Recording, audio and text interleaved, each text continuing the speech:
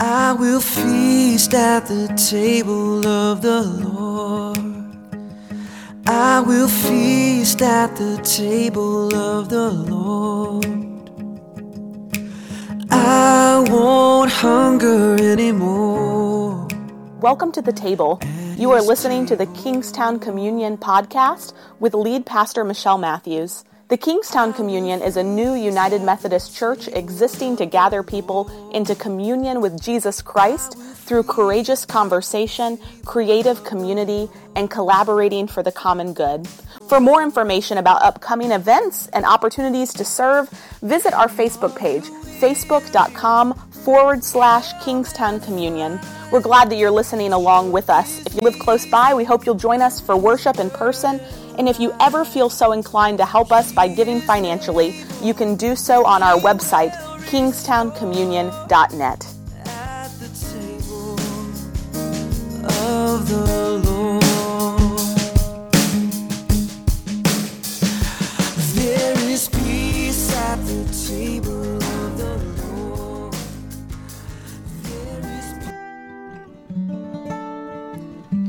Took my love and I took it down. Climbed a mountain and I turned around, and I saw my reflection in the snow-covered hills till the landslide brought me down.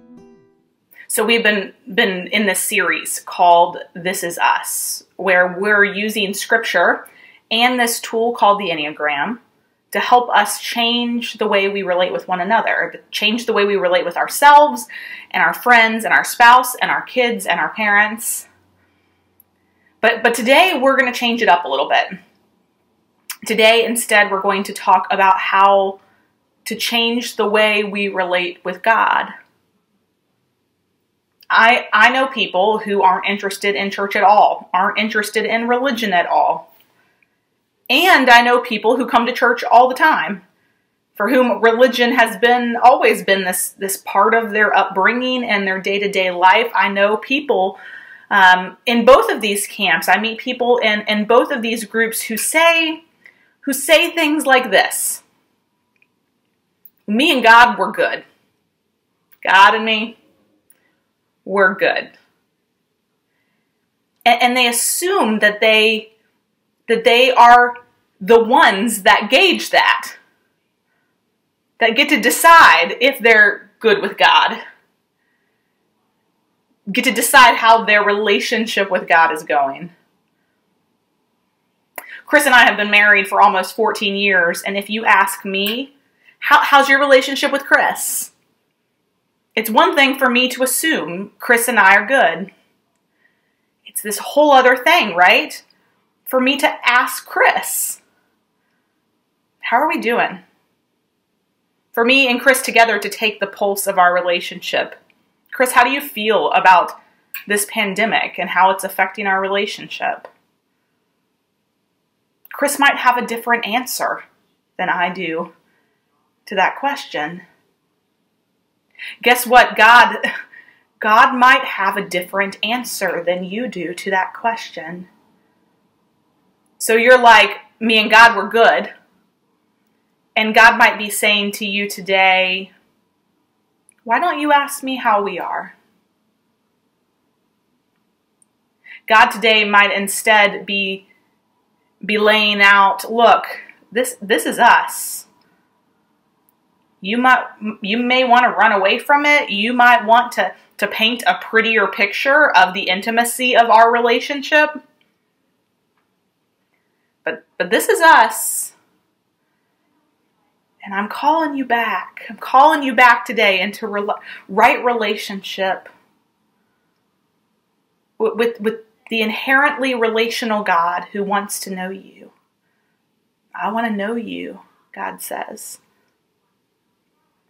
Today we're going to get into this seminal story in the Gospels, and the seminal story in terms of our understanding of God and how God is calling us to get real with God and real with ourselves and real with each other. Did you hear the story today as it was read?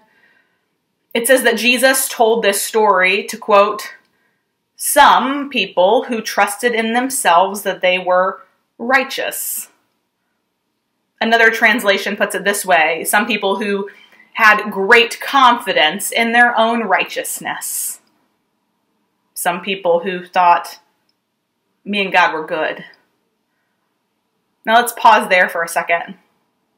Like, how familiar does that sound? Among the world, among the church, we live amidst a culture where people trust in themselves that they are righteous and have great confidence in their own righteousness. Me and God, we're good, right? We're good. We live in this culture where everyone thinks they're good. We're good at our core, right? Our desires are good. Our actions are well-meaning. This is how self-righteous we are. Notice the redemptive plots of our animated movies and our award-winning melodramas, right? 50 years ago, villains were villains. Now we have this whole new set of sequels and plot twists that unveil the good qualities, the redemptive moments, and the villains we once despised. Our gospel reading today says that Jesus told this story to some people who trusted in themselves, that they were righteous. Oh, and by the way, regarded others in contempt. When we're good, oh, when we're good. When we have great confidence in our own righteousness, when God and I, we're good. We're not looking at God, are we? We're not looking at God. We're not pausing to ask God, how are we doing? How are we doing, God? We're not looking at God. We're looking at people. We're looking at other people. We're sizing up ourselves based on the others around us. We're looking at our neighbors and we're looking at our friends and we're gauging our relationship. We're gauging this relationship with God based on the perception of their relationship with God. And Jesus says there were two men who went to the temple to pray. And here's the thing, I don't care who you are, every single one of us is going to identify with one of these two people. You either feel like you're totally separate from God, and there's no way God can fix the mess that you've made, or you feel like God's pretty lucky to have you on God's team. Jesus says two men went to the temple to pray. One was a Pharisee, and the other was a despised tax collector. And here's the thing. They're both brilliant. Both of them. One studies theology and philosophy, and he's a Pharisee. This guy speaks multiple languages and has memorized the Hebrew scriptures. And the other is this genius in mathematics and calculations, this genius in algebra. Both geniuses, one in math and one in theology and philosophy. Basically, it's Chris and I going to the temple to pray. One chooses to devote their life to being perfect before the eyes of God. And the other uses their genius, well, to rip off their neighbors and their friends because they're tax collectors. And tax collectors in the day and age of Jesus didn't just collect taxes.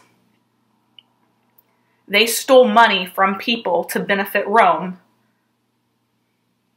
They were in the emperor's pocket.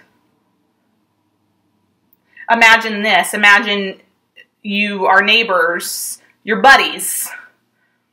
You went to school together and you get conquered by this foreign power together.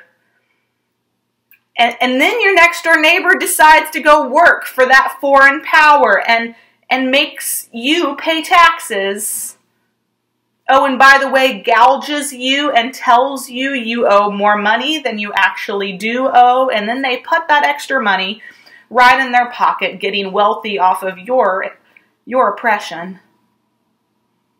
Tax collectors are hated. Pharisees are esteemed. Two men go to the temple to pray. Jesus says, one a Pharisee and the other a despised tax collector. And the Pharisee stood by himself. Isn't it amazing how self-righteous people like to be alone? That's their MO. And standing by himself, he prayed this prayer. It says, "Oh, thank you, God,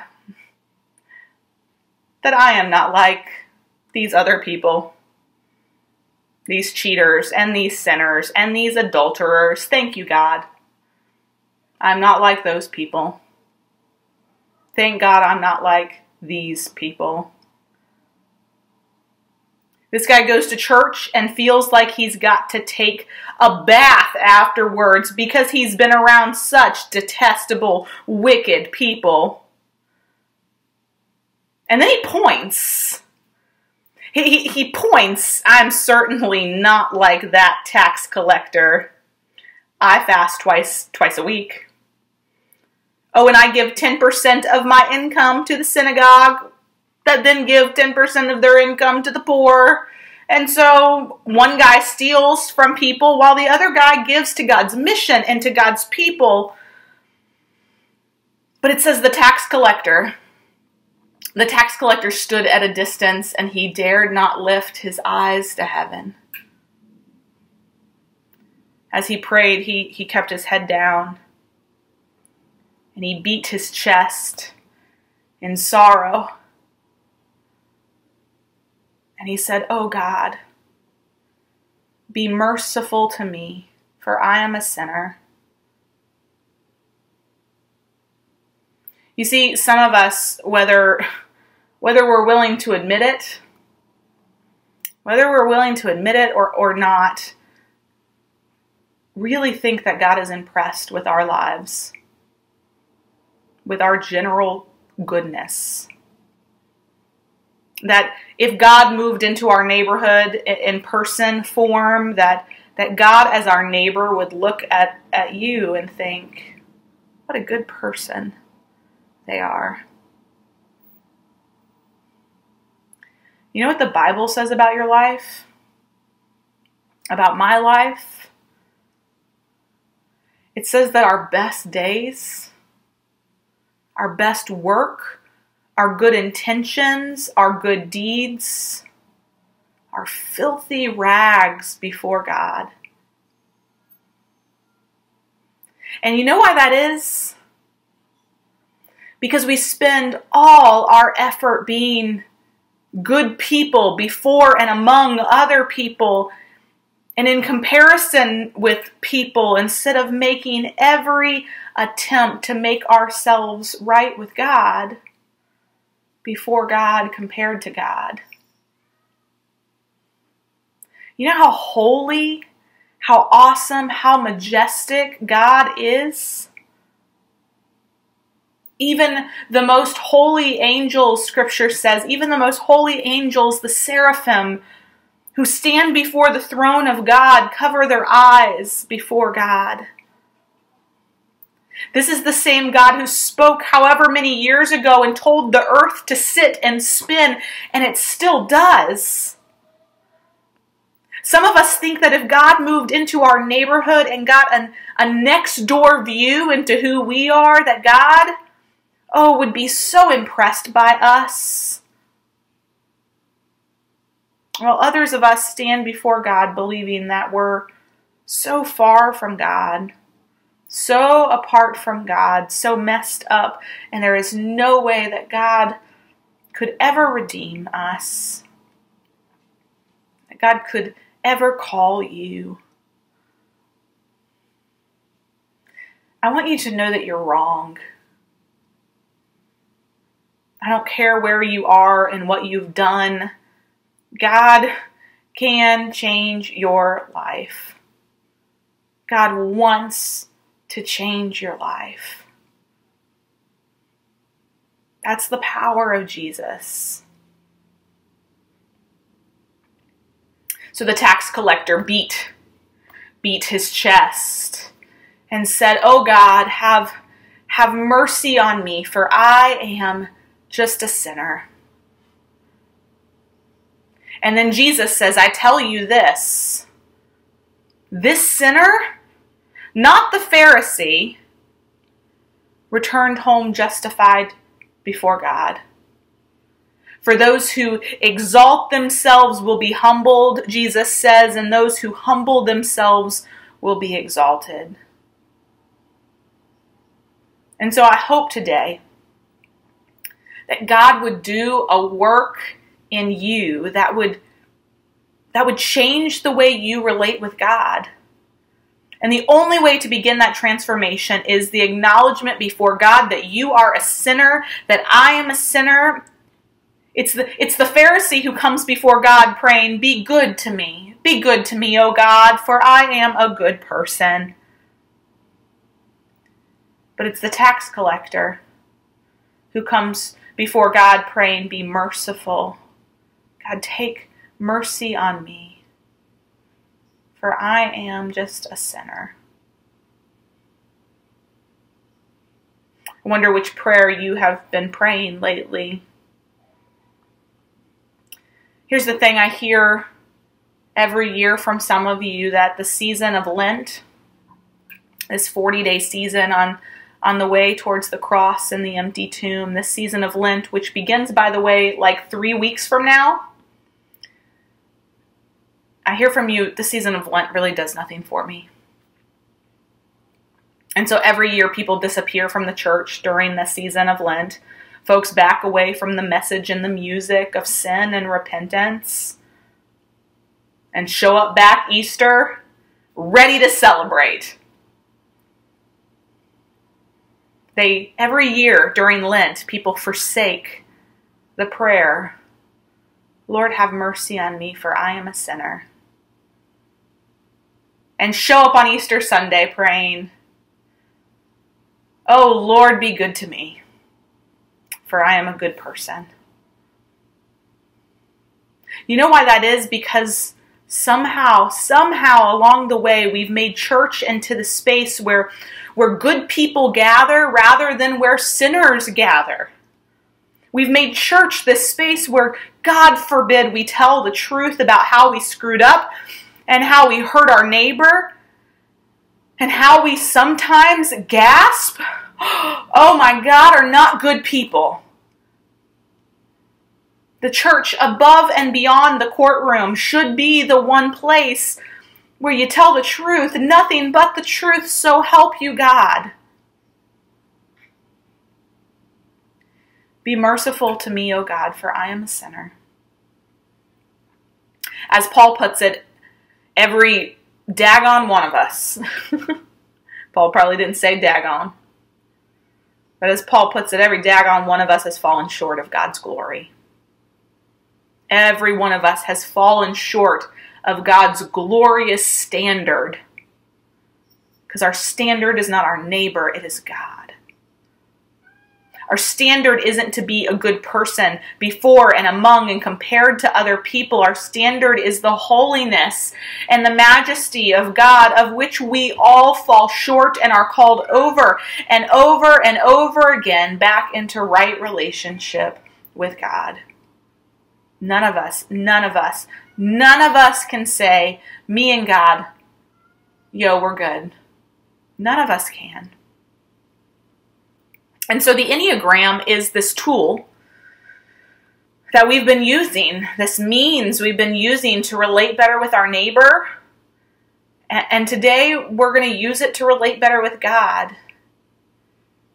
It's actually, the Enneagram is one of the few spaces besides the church that actually addresses our sin. No other personality type indicator does this. Horoscopes don't do this. The Enneagram does. It It gets at the root of our sin. 9 numbers, 9 faces of the soul that say you are beautiful, you are created in the image of God. God has blessed you with enormous talents and gifts and unique ways of looking at and living in the world.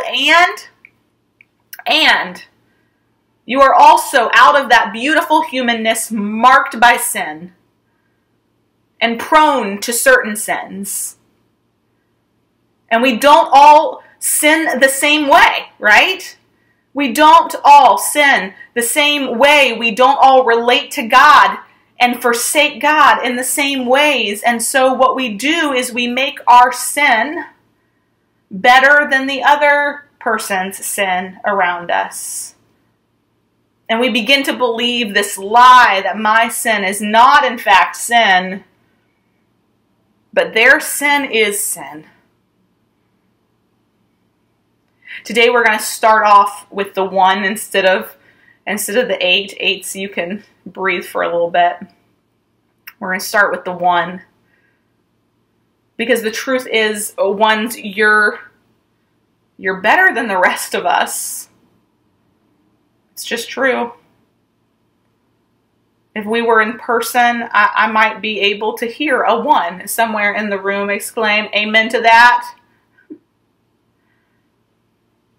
You want to make the world a better place. Sometimes 1s, you're called the perfectionist, and you're making the world a better place. And the problem with that is that you can never be perfect, no matter how hard you try. Only Jesus is perfect. And so what happens in the midst of that frustration that drives you away from God is that this righteous anger crops up inside of you. It's what drives you away from God, this righteous anger. Once there's this guy in the New Testament, James, who wrote the book of James, and he writes this verse that is for you today. It's for you today, 1s, as you explore how to relate with God better. James writes, "Human anger does not and cannot ever accomplish the righteousness of God." Some of you, your righteous anger has turned rotten and has left you praying prayers like, "God, be good to me, for I am a good person." But James writes, human anger does not and cannot ever accomplish the righteousness of God. 2s, you mean well. Like the 1s, you want to make the world a better place through helping, through serving. Oftentimes you know the needs of others before they even know their needs themselves. But here's the problem, 2s. You're not the Savior. Jesus is. Sometimes you are trying to help, and it actually is making things worse. And 2s, we love you, but your sin is the hardest out of all of them to identify and the easiest to dismiss as anything other than sin. And it's pride. Some of you are like, "I don't struggle with pride." That is actually a prideful statement in and of itself. Pride is so hard to see. That's why the accuser loves to dabble in pride, right? It's the sin masked in camouflage. And for some of you, your pride is leading you straight towards death because you don't think you're so bad or need to be saved because you help people and you love people and you give to people, and your prayers are sometimes more like this, though: "Save me, God, for I know how much everyone else needs saving." 2s, you can have savior complexes. And this can and will drive you further and further away from God. Then we have the 3. And the 3, the achiever's core sin. is lying. 3s, we're so worried about success that we often forsake the truth in the name of success. Here's the truth. Here's my confession, Kingstown, your pastor to you. Here's the truth. Often I care more about what you think of me than what God thinks of me. Because I'm a 3. But God already knows what I did and what I didn't do. Why is it that I care more about what you think than what God thinks of me? Here's what Jesus says, though, to the 3. Jesus says, 3s, the truth always comes out. Jesus says, 3s, the secret truth that you suppress, the ones you even convinced yourself were lies, it's going to come out. And the core sin of a 3 is lying. And while pride is the hardest sin to identify, the idea that my core sin, the thing that has the capacity to drive me further and further away from God, is lying, is embarrassing. And it's the last thing any pastor wants their congregation to think of them. She's a liar. She's a deceiver.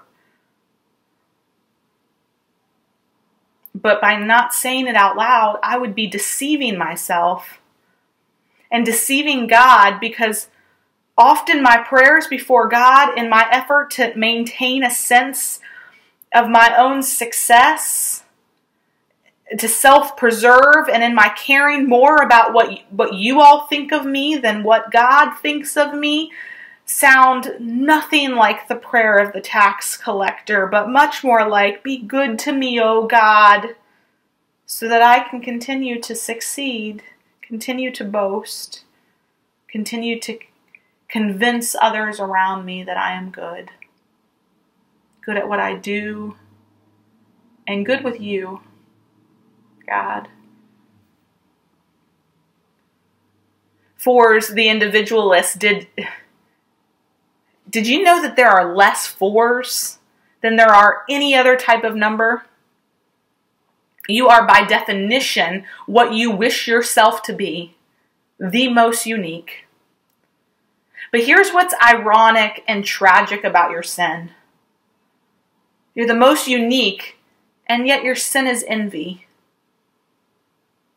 There's no one like you, and yet you want to be like someone else. And the things that envy breeds wrestle their way into your life and destroy the way you relate with God and see yourself in light of God. You're so focused on what others have that you don't, that you fail to see what God has actually given you. You're so focused on who others are that you fail to see who God has made you. And envy can make you do crazy things, 4s. Hear me, 4s. It was envy. It was envy that made people kill Jesus.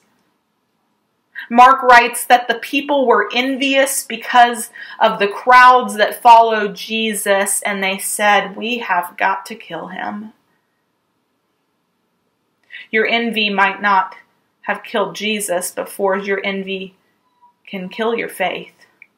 It can drive its way, dig its way into your relationship with God and kill it until you feel so worthless, so useless, so unredeemable and miserable that you forget the power and majesty of God's love for you. Next, 5s. 5s, God made you brilliant. You're a genius. We all know it. And you understand the world in a different kind of way from the rest of us, but what can ruin the way you relate with God, 5s, is your greed. Did you know that? Greediness is at the core of your sin. And I know that seems strange, but let me explain. We tend to think that greed is always wanting more. That's not greed. Greed is wanting to hold and hoard what we have. 5s, you tend to withhold and hoard. Tend to withhold and hoard emotion. Withhold and hoard your thoughts. Withhold and hoard affection. Withhold and hoard your time.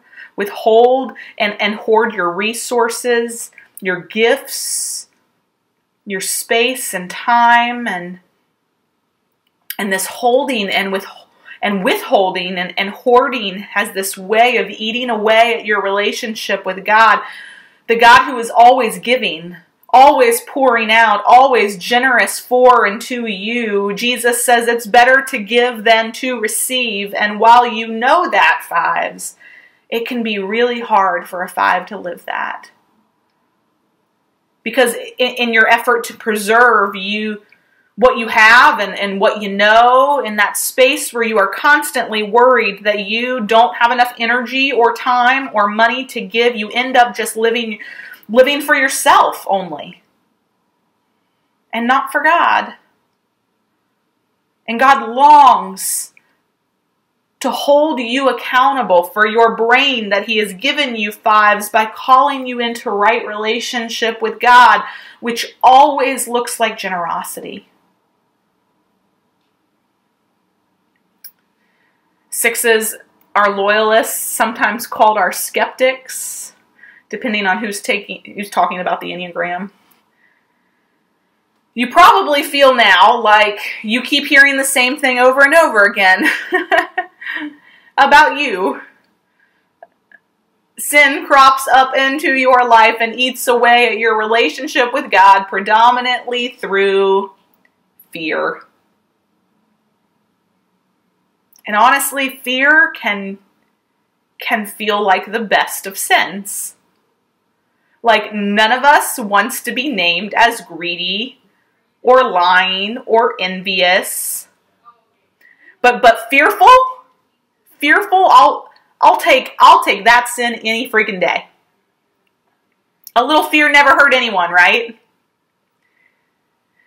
But Jesus tells a story, 6s, about 3 people who were given gifts. One was given 5 talents, one was given 2 talents, one was given 1 talent, and the one with 5 doubles the investment, and the one with 2 doubles his investment, and the one with 1 buries his gift in the field. And Jesus asks, "Why'd you do that?"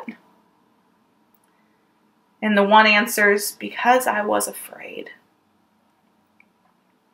And Jesus takes what he has and he gives it to the one with 5, and the servant that did nothing with their gifts because they were afraid finds themselves in utter darkness away from God, having crept so far from God's will and God's way in their lives. 6's fear is not a reason to not serve God. And yet fear will make you question your faith, question your call, question your gifts, question the church, question. And the Bible instructs us to direct our fear, to direct our reverence and our questioning and our wonder, not at all the things, not at the senseless world around us, how it doesn't make sense, not at ourselves, but at God. The Bible tells us we are to fear God alone. 7s are enthusiasts. We love you because you know why beer comes in 6-packs and why donuts come in 12-packs. Why stop at 1, right? This is why we love you. 7s, you are beautiful. You want to get out of life all that life has to offer. But here's the problem, 7s. Jesus says if you want to save your life, you're going to have to lose it. Oh, that should be terrifying to a 7. Which means that the way you say yes to God is by saying no to something else, 7.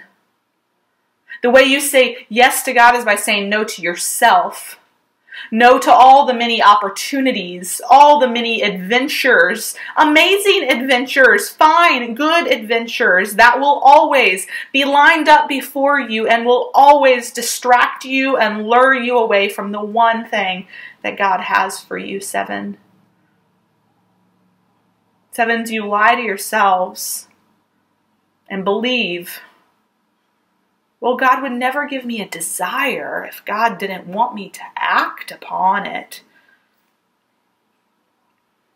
That is not what Scripture says. To be a Christian is so often to wrestle against our desires and all that we want, much of which is good and exciting. To be a Christian is to wrestle against our desires until our desires begin to look more like Jesus's desires and what Jesus wants. Begin to look more like what Jesus wants and less like what we want. Jesus wants more than anything, 7s, your time, your diligence, your intimacy, and not your distraction. Now, 8s are challengers. You are powerful, strong people. But your core sin, the thing that has the capacity to drive a wall between you and God, is lust. Now, when I talk about lust, I'm not talking about sexual lust, 8s. All of us, every single number, can struggle with sex in some way. We all do it in different ways. No, lust is so much more than sex. Lust is this desire for things that are not yours to have. 8s, you can struggle with wanting more. Wanting what you are to not have. 8s, you can struggle with wanting more power and more control and more position and more freedom. You want and you want and you want and you want, and often you want what God from the beginning of time has told you you yourself are not to have. 8s, you want that knowledge of good and evil that God told you you were not to eat from. But you want it. You want to control it. You want to know it. You want to live out of it so that you might gain power over it. But 8s, this incessant need for control often prevents you from being accountable for the things that God has already given you. And you're left praying prayers that sound more like give me and I want than they do have mercy on me, oh God. Finally, 9s, I mentioned this a couple of weeks ago, but no, it's not just how you relate with others. It crops up in how you relate with God too. 9s, much of your sin crops up out of laziness and stubbornness and apathy. You know all evil needs to win, 9s. Is for good people to do nothing and to say nothing about it. We know you're good, but good people can do a whole lot of bad. 9s, you know when Jesus was tried and Pontius Pilate said, Hey, do you want me to kill Barabbas or do you want me to kill Jesus? And the crowd shouted, "Give us Barabbas! Give us Barabbas!" And it was the nines, the Pontius Pilates, that did nothing and said nothing. There are two types of sin, nines, and both are deadly. Both are dangerous to your faith. There's the sin of commission and there's the sin of omission, which means that you knew what was right and you ran from it because of whatever reason, laziness or the desire to keep the peace or stubbornness or a fear of conflict. And what nines often really won't want to entertain, can't entertain, is that God will hold you accountable for both of those. Both the sins you commit and the ones you turned away from. And so having explored every number, friends, we are all sinners. Each one of us, no matter what our number, have fallen short of God's standard. And this affects the way that we relate with God and the way we see ourselves in light of the God in Jesus. According to the epistle writer John, if we live or claim that we have not sinned, if we say God and me, we're good. If we claim we have not sinned, we are calling God a liar and showing that there is no place for God's light and life in our hearts. The world does not think that sin is serious, but God thinks it is very serious. Because it is our sin, our pride, our envy, our lust, our greed, our deception that separates us from God. And so I wonder what prayer you have been praying. Do your prayers sound more like, "Oh God, be good to me, for I am a good person"? I invite you into a posture today of praying the prayer of the tax collector.